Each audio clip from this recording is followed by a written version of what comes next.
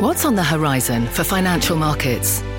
At PGIM, it's a question that over 1,400 investment professionals relentlessly research in pursuit of your long-term goals. Specialized across asset classes, but united in collaboration, our teams provide global and local expertise. Our investments shape tomorrow, today. Pursue your tomorrow with PGIM, a leading global asset manager. You're listening to The Exchange. Here's today's show. Hi, everybody. I'm Kelly Evans. Here's what's ahead as we close out the week. Famed investor Howard Marks of Oaktree Capital is with us. His take on the economy, the markets, and inflation. Does he agree with Scott Minerd that a big correction is coming? Plus, oil giant Chevron is having a stellar year as the energy sector outperforms. We'll speak exclusively with Chevron CEO Mike Wirth about today's earnings, the ESG movement, and the return of their buybacks. And should China be considered a separate asset class from the rest of the world? A look at what's at stake as regulators crack down. But we begin with today's markets. Christina Partsinevel is here with those numbers. Christina? Thank you. So we got equities lower across the board. But it's not too bad because we are heading for some small declines for the week. But big picture for the month, we're still seeing some strong gains. The S&P 500, actually, if it does hit that gains, we're going to have the 6 straight months of gains, which is definitely more of a buy the dip trend that we're seeing across the board. But the biggest lagger, consumer discretionary, has to do with Amazon. We also have energy, and we'll bring that up just in terms of sectors. Energy a little bit weaker as well because of some earnings that came out. But I want to move on to talk about why there's a few reasons for this sell-off. First, you got Amazon's latest earnings that have tech investors jittery. Throw in some renewed weakness in China shares, and then the CDC warning that the Delta variant is as contagious as chickenpox. And then you got some talk about peak domestic and global economic growth. And then finally, some end-of-month portfolio rejigging, and you got yourself some weakness across the board. The Delta variant, it is definitely a big wrench or throwing a wrench into future plans, and that is bringing down some of the reopening stocks like PEG, the entertainment ETF, along with some cruise and airlines that we're seeing, boom, red all across the screen. But we want to end on a little bit of more of a positive note. So some of the biggest movers for the week. UPS, well, they're not all positive. The worst week since February 2020. Activision Blizzard, similar story. AMD, though, they had some stellar earnings out a few days ago, and a similar story for Tilray, but still inching down 5% for the week. Christina, thanks, and nice sleeves. I know, we're matching today. We did it again. It's called the tulip sleeve. Yes. People, we appreciate it. We begin with Chevron reporting profits for the second straight quarter and announcing plans to resume its share buyback program. Pretty good macro sign, by the way, everyone who's been tallying up these buybacks in the market. But for Chevron, it's a sign of confidence from the oil giant whose capital spending is still down 32% from this time last year. Its shares, though, have nearly doubled from their pandemic low. For more, let's bring in our very own Brian Sullivan. He's out at Chevron HQ in San Ramon, California today alongside Michael Wirth, Chevron CEO. Brian? Yeah, Kelly, thanks. And by the way, in a little TV serendipity, random but interesting, on the board of Chevron is Howard Marks, vice chairman of Oaktree. So it all kind of comes together. I had no idea. Mike, thanks for having us at your shop, by the way. Your stock is down a bit. Free cash flow is up. EPS beat. What are investors missing in the numbers today? Well, Brian, we had a very strong quarter, really strong free cash flow, enabled us to meet our organic capital needs, reduce $2.5 billion of debt, pay out $2.5 billion in dividends, and announce a $2 to $3 billion annual share repurchase program. So our portfolio is performing very well. And, we didn't come off as hard as other companies in our industry during the pandemic because we came into it with a strong balance sheet. We had a flexible response with capital. We brought spending down. And so while we didn't come off as far, we've come back. And I think, we're focused on delivering higher returns and lower carbon, which is what our investors are looking for. There was a lot of people that I've met in the Texas oil fields, Mike, that were really hoping that you were going to increase your capital spending. It's down 32% from the same period last year because you guys are the big dogs. When you spend more money, the smaller services companies, they make more money. They can drill. Why are dividends and buybacks, the new buyback program, why is that the best use of investor capital right now rather than new wells, more production? Well, we are drilling new wells. We've got a very capital efficient program. And so the activity per unit of capital spend has never been higher in our company. And so we can deliver strong production performance and strong cash flow at the same time. Brian, we're in a market that is still seeking equilibrium. Demand is recovering. We've got concerns about the pandemic that are still with us. And we've got OPEC, which has gradually been bringing production back into the market. And so we want to be sure that we see things settle out and we really get to a more stable market environment here as we move forward. So we've got a very prudent posture for our company and one that we will deliver value on. And by the way, I think OPEC would agree. And on the OPEC now monthly meetings, the last one lasted about 3 weeks, by the way, and they had the spat, which they've solved. They talk about the same thing.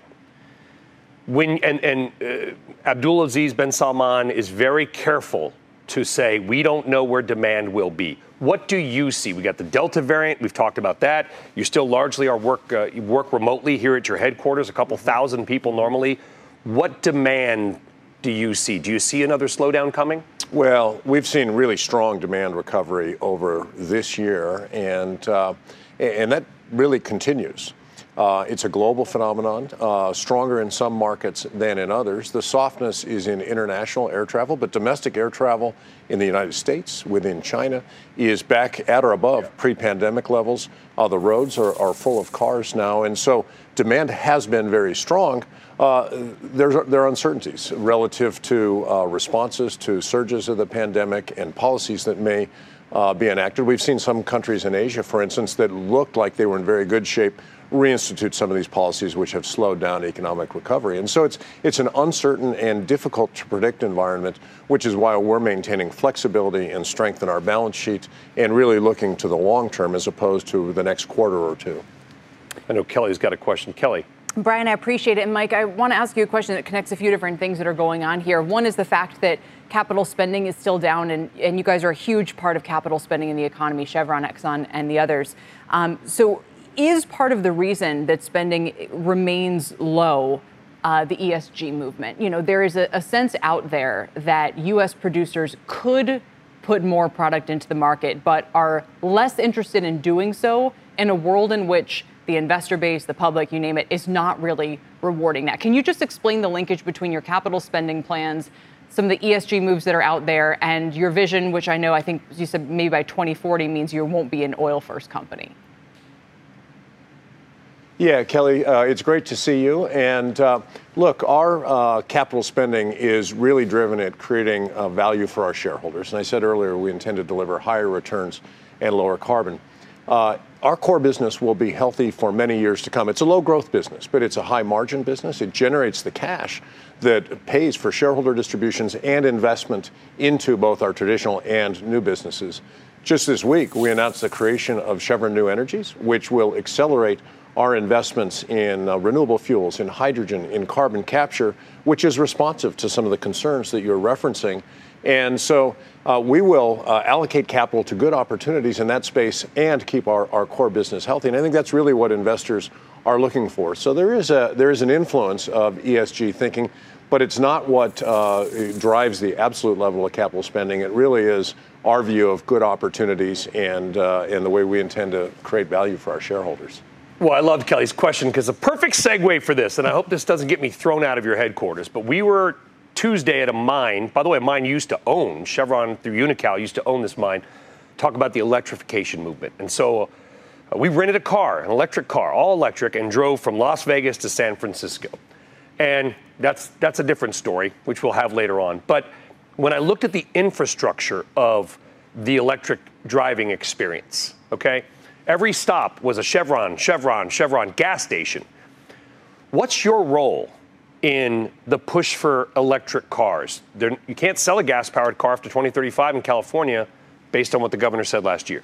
What is Chevron's role in that push for electrification and the infrastructure build-out? What happens to the Chevron gas stations? Well, Brian, Chevron gas stations are likely to be around for a long time to come. You think so? In California, the governor has asked the Air Resources Board, the regulator, to evaluate the technical and economic feasibility of a phase-out of internal combustion engines. There's a lot of work still to be done on that process, a public consultation. So this is not, it's not necessarily as it's been reported that it's a mandate, it's a study, it's an ambition, a request.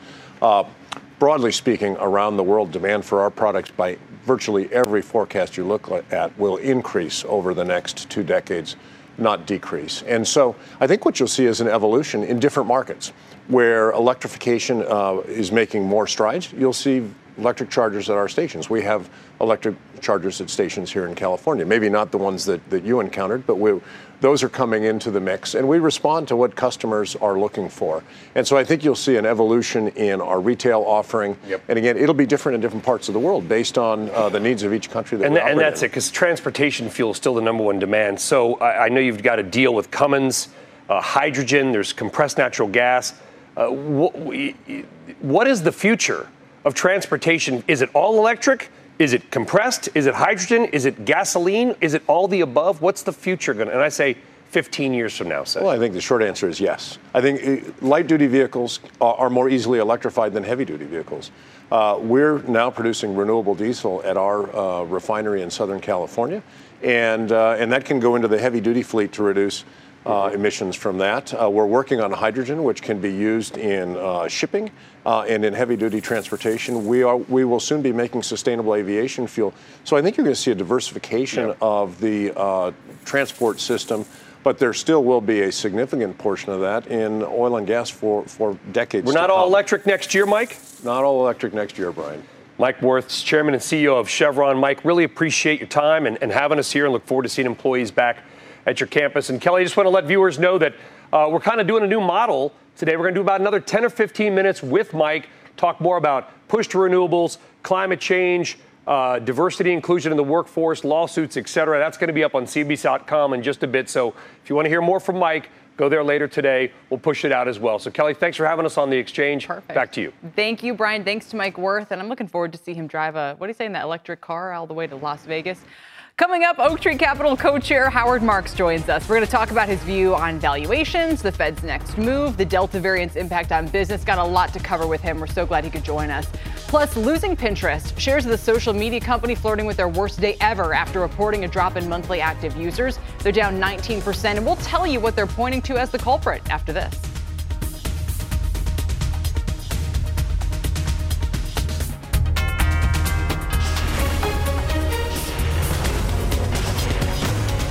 This is The Exchange on CNBC.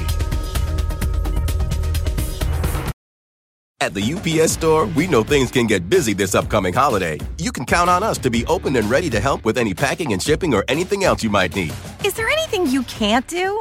Actually, I don't have a good singing voice. The UPS... Nope. But our certified packing experts can pack and ship just about anything. At least that's good. The UPS Store. Be unstoppable. Most locations are independently owned. Product, services, pricing, and hours of operation may vary. See Center for details. Come in today to get your holiday goodies there on time. Electricity, a big idea that's inspired countless new ones. From powering the light bulb to virtually powering our entire lives. 30 years ago, State Street launched the Spider S&P 500 ETF, SPY. A big idea that inspired the world to invest differently. And still does. What can you do with SPY? Before investing, consider the fund's investment objectives, risks, charges, and expenses. Visit ssga.com for a prospectus containing this and other information. Read it carefully before investing. SPY is subject to risks similar to those of stocks. All ETFs are subject to risk, including possible loss of principal. Alps Distributors, Inc. Distributor. Welcome back to The Exchange. Stocks are sitting near record highs despite uncertainty over inflation, rates, and the Delta variant of COVID. Earlier this week, Stifel's CEO warned us about high valuations in the market. Last hour, Guggenheim's Scott Minerd told CNBC he thinks a sizable correction is coming. So you might expect my next guest to agree and to be sounding some caution bells as well, but maybe not this time. Joining me now with more is legendary investor Howard Marks. He's the co-chair of Oaktree Capital Management. You're known for your caution, Howard, and your sort of incisive view on the market. So tell me about sort of your own, I don't want to call it a dilemma, but reflection on what's going on with stock prices and interest rates here. Well, Kelly, it's great to be here with you today. Look, stock prices are high relative to earnings, relative to history. There we see signs of risky behavior in the marketplace on the part of people who are trying to get a good return in today's low return world. So there are negatives, but that's not enough reason to take defensive action. There are also positives. And the greatest positive is the strength of the U.S. economy at this time, and strength that will probably last for at least another year. So I think that the two things are in balance. The other thing is that a bubble is an irrational lift in the stock market. Today's levels are not irrational. They're ultra high because interest rates are the lowest they've ever been. Interest rates do a great deal to determine the pricing of assets. And when interest rates are low, the returns on assets prospectively should be low in line, which means that the prices will be high. So I think this is not a time to be aggressive, but neither is it, in my opinion, a time to be highly cautious. In saying all of this, Howard, has your own thinking on this market evolved? Because we've been in a period of very low interest rates for a long time, and they just keep sinking. You know, I was just reading some research about how low real rates are and how they're likely to stay that way for everything from the Fed keeping rates lower than normal to a supply-demand imbalance for treasuries and that kind of thing. You know, is there a new playbook now? Well, you know, Kelly, for months, if not a few years, the mantra has been lower for longer. The Fed wants to be supportive of the economy, and the main way they do that, in addition to injecting a lot of liquidity, is by keeping rates low. The real question is how long will they be able to do that for? Number one, if they keep rates low, they risk the economy overheating. Number two, if it overheats, we risk having inflation, higher inflation. Number three, if we get higher inflation, rates probably have to go up because people will not buy debt instruments to give them negative real yields.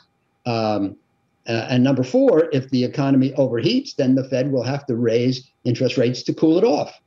So there are lots of risks. It's not sufficient to say, well, the Fed wants to keep rates low. We know it does. But on the other hand, we're starting to hear, as they say, they're thinking about raising rates a little, and I think that's in order. So let me ask you, I often ask about stock prices, but really you guys invest in credit. So we've seen a lot of headlines over the past month where yields on junk or high yield debt was below the inflation rate for the first time ever and that kind of thing. But many people point to how strong credit markets have been as a source of support for equities, whether it's financial engineering, share buybacks, you name it, that's kind of part of what contributes to the bullishness out there. But, are these prices rational to you, the levels at which companies are able to borrow? They're rational relative to the level of interest rates. Let's say high yield bonds. High yield bonds today yield around 4%. And the 10-year treasury yields 1.2. So that's a spread of 2.8%. And that's low, but not absurdly low. So I think that most assets are selling at prices which are fair relative to each other and relative to interest rates, just low in the absolute because interest rates are so low in the absolute. I should say the prices of assets are high in the absolute because the interest rates are so low in the absolute. So I don't see anything any large asset classes that seem ridiculously overpriced relative to other asset classes and relative to interest rates. Right. It's just that everything is elevated today. So let me ask you then about this related question. Number one, it sounds like then everything is at risk if interest rates rise potentially. It's just that no one reasonably thinks that's going to happen. But if that is a giant risk out there, what happens to people who say they don't want to be exposed to that risk? They'd rather move to the sidelines until interest rates normalize. And number two, on that very question, you think that the Fed needs to return to more of a free market in money with rates that are naturally occurring. How would you bring this all together? Well, look, if you have more money than you need to live on, then the first purpose, and I'm talking mainly to individual investors, then the first purpose of your investing, in my opinion, should be to make you comfortable. If you're uncomfortable with your current level of investing, you should reduce it.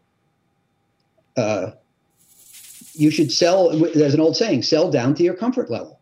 So, there's nothing wrong with taking money out of the market if you want to increase your comfort. And as long as you're willing to be on the sidelines and watch other people make money if the market goes up. Now, we don't know if it's going to go up or not. But so there's a tension. How important is it to you to eliminate future losses by getting out? And how important is it to you participate in future gains by staying in? You can't have both. That's the key in investing. There's always the one hand and the other hand. So, as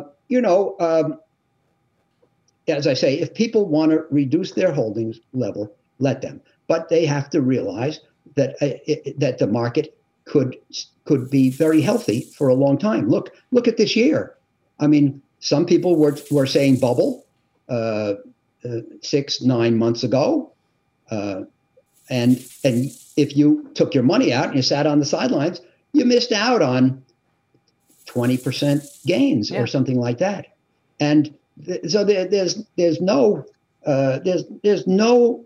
nothing in investing. There's nothing magical. So there's nothing you can do which will give you the gains if the market goes up, but not the losses if it goes down. Each individual investor has to decide what's most important to them. Well, and I have time for one last question. I'm torn between asking if you have a point of view on Robinhood and what it's done for this investing and psychology that we've been discussing, if you think it's sort of a force for good or maybe a risk spot in the long run. That's the one question I have. And the other one is for you to explain, how the Fed would get to more naturally occurring rates. So I'll let you pick which one you want. Well, I'll pick the latter. Okay. Because I can come back another time and talk about Robinhood.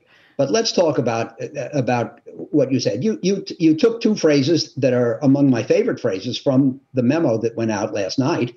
One is that we don't have a free market in money. The free market is the best allocator of resources. If there's labor, the free market, what Adam Smith called the invisible hand, takes it where it will do the most good or be the most profitable. And so, most of us trust the free market system to allocate resources. We don't have a free market in money. The Fed has held interest rates, in my opinion, artificially low for well over a decade. The global financial crisis ended in 2009, and rates have been low despite the recovery. And so I would like to see what I call naturally occurring interest rates, the rates that the economy and the invisible hand would move us to if rates were free to do their thing, which they're not. All right. I think that we'll all be better off if we get there. Well, now since I teased it, I just have to know, what's your take on Robinhood? Well, Robinhood brought a lot of people into the market, as I understand it, in, let's say, the March-April period of 2020. It's healthy to introduce people to investing. Investing is an important thing, and everybody who has some extra money should invest, consistent with their own psyches. The only question is, if people came in on March 23rd, and here we are July 30th, that's 16 months in which everybody's made a ton of money. Mm-hmm. So I don't want investors to have the wrong expectation that it's always going to be like this, because it's not. We will have ups and downs. We always have ups and downs. In the long run, investing is profitable. In the long run, people should have investments, and they should make investments and not interfere with the process by getting in and out and in and out. Most people can't do that right. So get in, stay in. I think that's part of the lesson of Robinhood, but have realistic expectations about the future you'll have to live through. Well, Howard, I appreciate you talking about all of these things and joining us today. Really, really good to see you. Thank you. Great seeing you, Kelly. Howard Marks is the co-chairman of Oaktree Capital Management. And coming up, we'll speak exclusively with the CEO of Texas-based Frost Bank.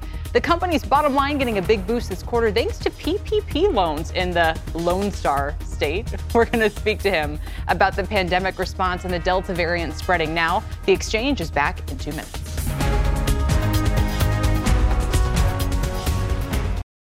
At the UPS Store, we know things can get busy this upcoming holiday. You can count on us to be open and ready to help with any packing and shipping or anything else you might need. Is there anything you can't do? Actually, I don't have a good singing voice. The UPS... Nope. But our certified packing experts can pack and ship just about anything.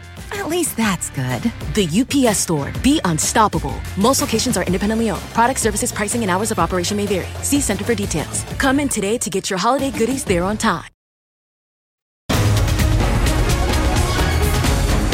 Welcome back to The Exchange, everybody. Dow's down 135 points as we look to close out the week. And in fact, the Dow and S&P have dipped negative, putting all the major indices on pace to close the week lower, with the NASDAQ the biggest laggard since Monday. Here's a little bit of a sense of how we've pulled through here. You can see most of the damage was done earlier on. We've kind of been treading water since then. So even though we've been near record highs this week, we're also getting a little top heavy as we look to close things out. Let's get over to John Fort for a CNBC News update now. Hi, John. Hey, Kelly. Well, here's what is happening at this hour. The Senate has voted to begin debate on a $1 trillion bipartisan infrastructure package. Concerns about finalizing the text of the bill delayed the vote. Majority Leader Schumer says the Senate could be finished with the bill in a matter of days. Flash flooding is being blamed for one death in eastern Kentucky as fast rising waters swept an occupied trailer home off its foundation. Heavy damage has been reported in multiple counties.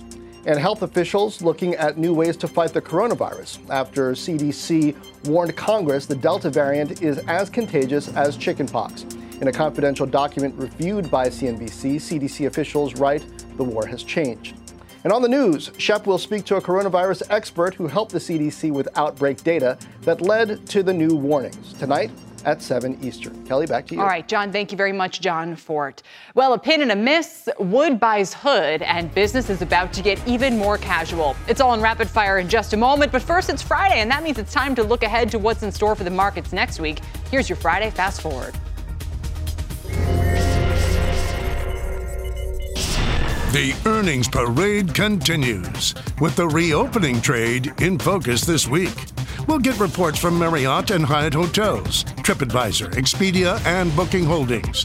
And investors will place their bets as DraftKings, MGM Resorts, and Caesars Entertainment release results. Automakers General Motors and Toyota will also announce results, giving us a look at how the chip shortage has impacted their bottom lines. Lyft and Uber also out with earnings. Lyft climbing double digits this year, while Uber is down nearly 10%.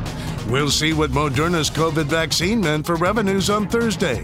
Plus, Virgin Galactic reports just weeks after Sir Richard Branson went to space. Shares are up 33% over the past 3 months. Construction spending is out on Monday amid volatile lumber prices.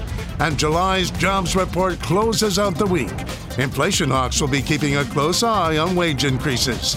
That's your Friday Fast Forward. Welcome back, everybody. Let's catch you up on a couple stories that should be on your radar. It is time for Rapid Fire, and joining me to break down the headlines, Michael Santoli is here, joined by Wall Street Journal columnist and CNBC contributor Joanna Stern, and Matt Maley, who is managing director at Miller Tabak and has joined the fray today. Welcome, everybody. First up, it wasn't just Amazon that reported a leveling off of demand last night, and we'll get to Amazon in just a moment. But first, let's talk Pinterest. This is the mover of the day. The shares are plunging as its user base declined. The company reported just over 450 million monthly active users in the second quarter. That was 30 million short of estimates and a 5% drop from Q1. They're saying usage dropped as people returned to socializing in person. We've been hearing it across the board this week. Facebook fell shy of estimates for monthly users. Twitter missed daily user forecasts, and Pinterest shares are down more than 18% today. Matt Maley, one of the topics we've been debating here for some time this year is whether the FANG trade is over. What does this week tell you? Well, it definitely is a concern. I mean, it's funny because I've never been a huge a fan of Pinterest, but a lot of people have been. But the thing is, a lot of these stocks that had been dead money for a while, but a lot of tech stocks, but like Facebook broke out, Apple broke out, even Microsoft, they all broke out. But Pinterest, Pinterest has been dead money continually since February. And it's kind of been in this downward sloping trend channel, and this just takes it right back down to the lower end of that. And my concern is that on a technical basis, you break below 55.50, it's lows from the spring, people are just going to throw in the towel and start dumping the stock. So I'd be very careful about buying this one on weakness. Although, Joanna, this is one of those, the stocks are going to, they're going to what am I trying to say? They're going to go up too much on the way up. They'll probably come down too much on the way down. But it was interesting to look beneath the hood here. Pinterest is actually making a lot more money on the users it does have, $1.32 versus the $1.17 estimate. So, it's introducing new ways to kind of buy things now. if it ultimately comes out of this as making more money for the users it does have, isn't that in the interest of investors in the long run? Yeah, well, first I was hoping that Matt was going to promote his knitting Pinterest board, so I'll have to come back to the show for that next time.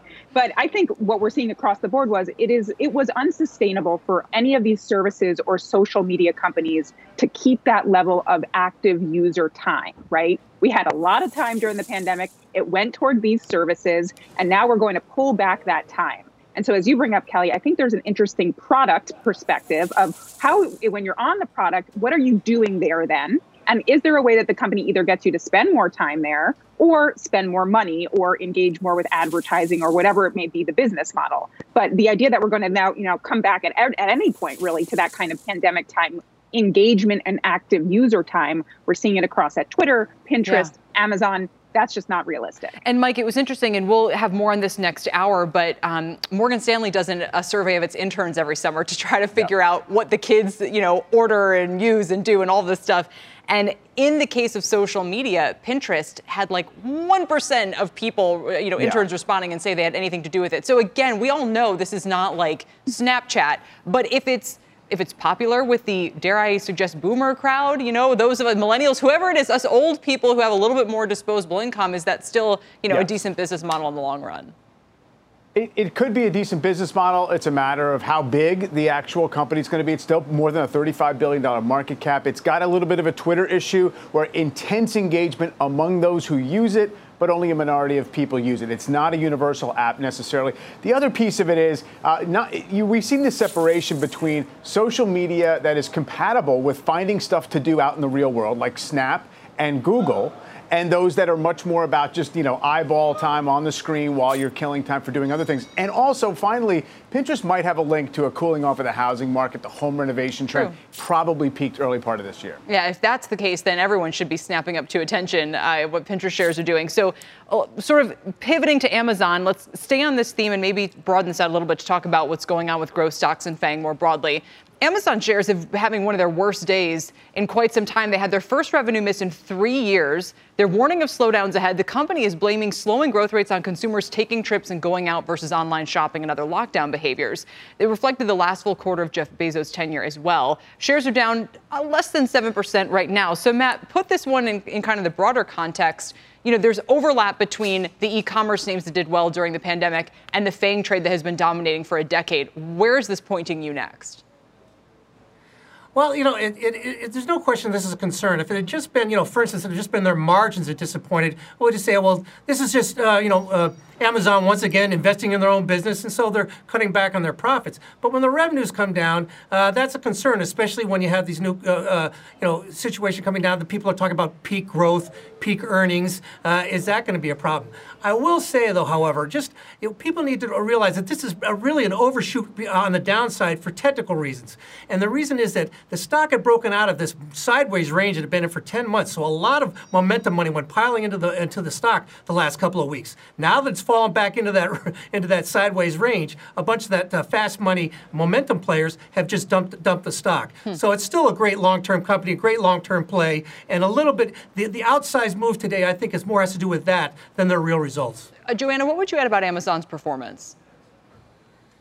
I mean, this is another situation, too, where I'm interested to see, well, we've got holiday, we've got a lot of other spending times coming up, right? So looking forward, it seems like, okay, this is probably not that big of a hit. But I'm also really looking to see these companies. I mean, this is a moment for them, I think, to innovate, again, on product and thinking about, okay, during the pandemic, we saw these crazy levels. We saw these record highs. How are there places where we can squeeze that out? What did they learn from that? I mean, every time I talk to a tech executive right now, my biggest question is, what did you learn for the future from the pandemic? And I hear lots of, a lot of marketing talk, but I also hear some real product talk as well.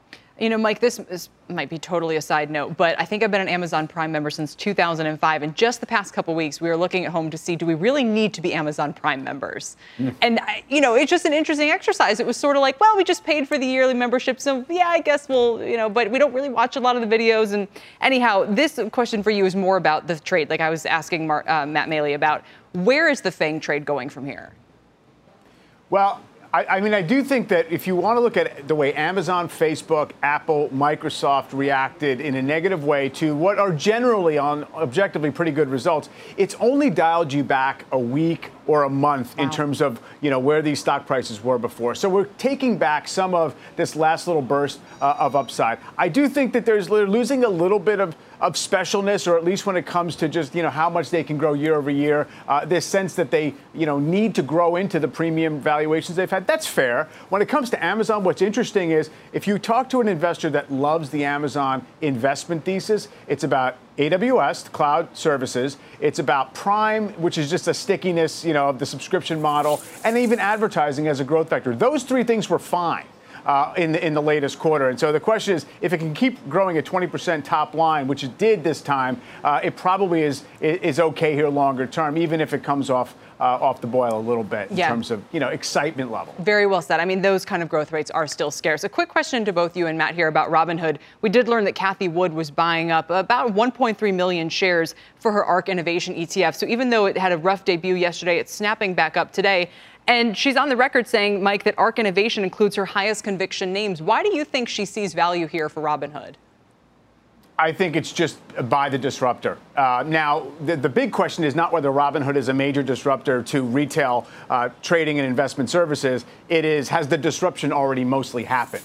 And, just what's the value of the loyalty of the new coming investor base that they've collected here. And it's a big head start. Tons of small accounts, as we discussed. So it's very consistent, I think, with the ARK approach in general, which is, buy the disruptive name in the fast-growing market and worry about the profitability sometime later. Exactly. Matt, a quick word on this one? Yeah, I just think the IPO wasn't priced correctly, so don't worry about the immediate reaction of the stock right now. I guess my point is, Mr. Wonderful was on CNBC this morning talking about they're here to stay. Robinhood is here to stay. I agree. I guess my point is build a position over a period of time, over several months, and we'll give it some time to find its true value because it's going to take a little bit of time. Very sensible advice. You could go, that sounds like what you should do with the stock. Like as you're thinking about what Howard Marks said earlier on. Before we go, everybody, the most important issue of the day is the fact that apparently, according to our Lauren Thomas on CNBC.com, people are going to be wearing athleisure for their return to the office, Joanna, which may not be happening because of Delta. But we thought the whole point was going to be that when people go back to work, they're going back to heels and business suits. Her piece suggests not so much.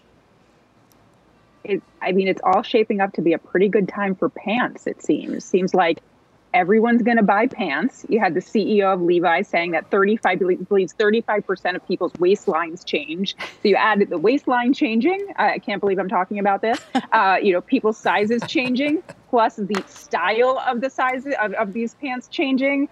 I'm just really here to tell you, pants. And I'm here to tell you athleisure trade is still doing pretty well this year. Under Armour name's up about 20%, and maybe that's why the stretchy pants are more attractive than ever. Gonna leave it right there. Mike Santoli, Joanna Stern, Matt Maley, thank you all very much on this Friday for Rapid Fire. And coming up, we're gonna follow the funds, where the hedgies got in and the sectors they bailed out of. We'll have those details next. And you can catch the show anytime, anywhere by listening to and following the Exchange podcast. We're back in a moment.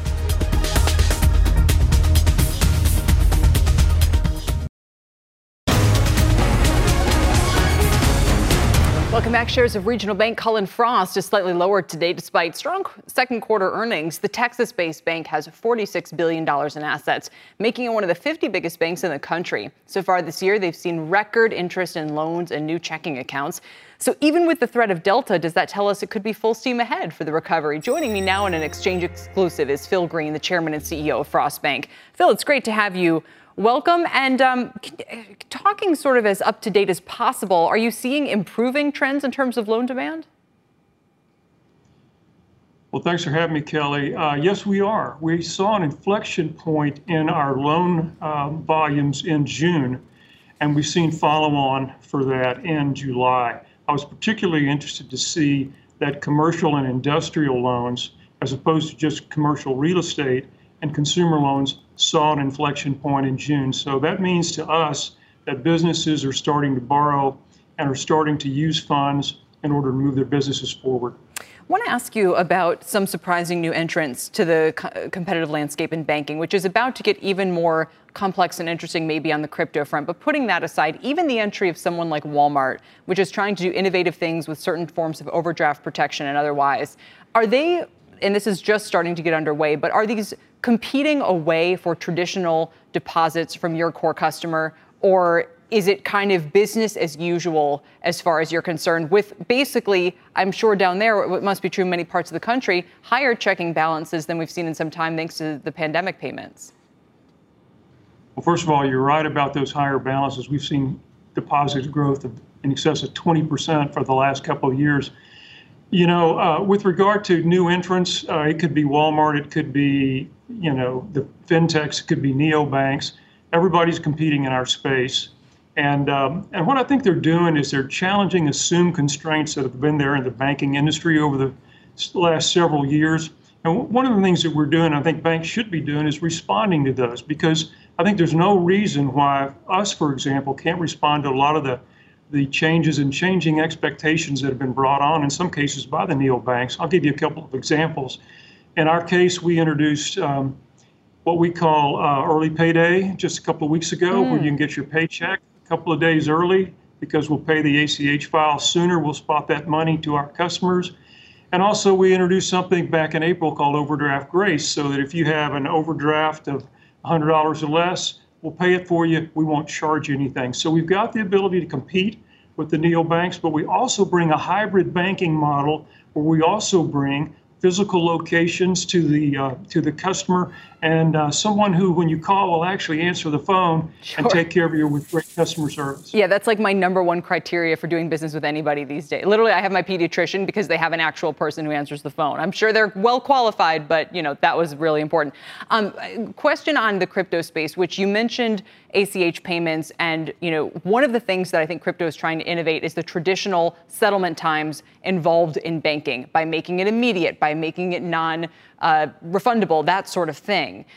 You know, obviously there's a lot of concern about being exposed to the crypto world in general, but are you guys looking at any elements of payments and innovation there as ways to improve upon the current infrastructure? Because especially if you're a regional bank, you have to be looking to the future to say, what are we going to offer vis-a-vis the big banking giants and the massive fintechs?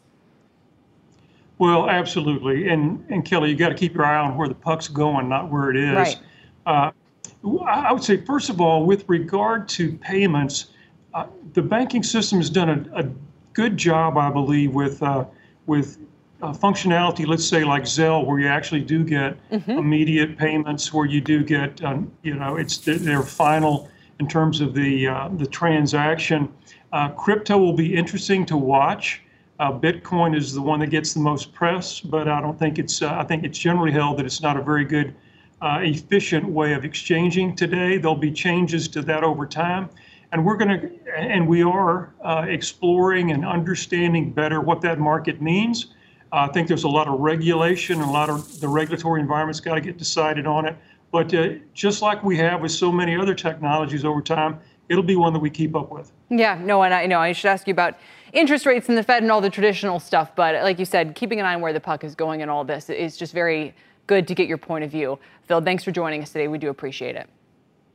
Thanks, Kelly. Phil Green of Frost Bank down in Texas. Well, the government crackdown on companies in China is pushing markets lower across Asia for the month now. It's creating concerns about how to handle Chinese equities here in the U.S., and we'll have the details on these trades next.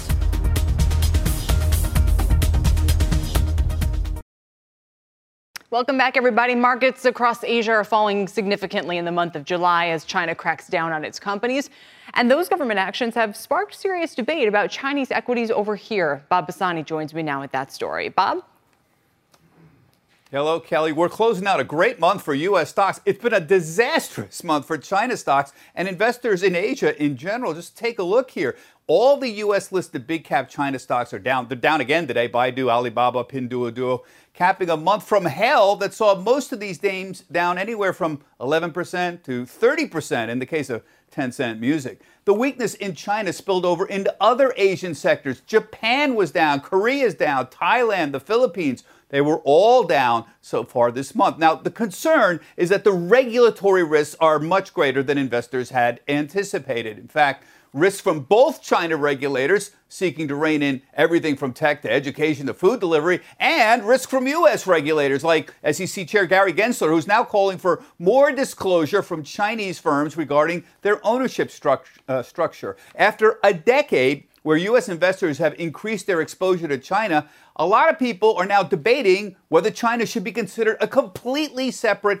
asset class from the U.S. and indeed from the rest of the world. That owning China on an equal market cap weighted basis is not going to be feasible due to the very, very high regulatory risk. One final problem here for international investors.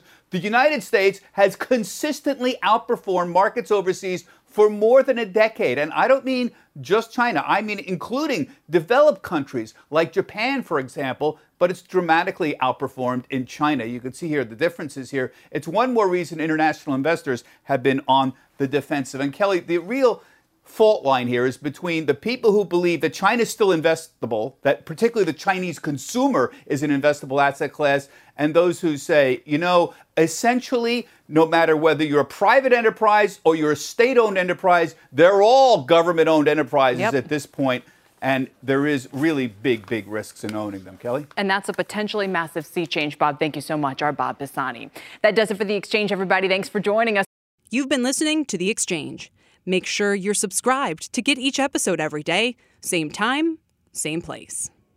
Imagine earning a degree that prepares you with real skills for the real world. Capella University's programs teach skills relevant to your career so you can apply what you learn right away. Learn how Capella can make a difference in your life at capella.edu.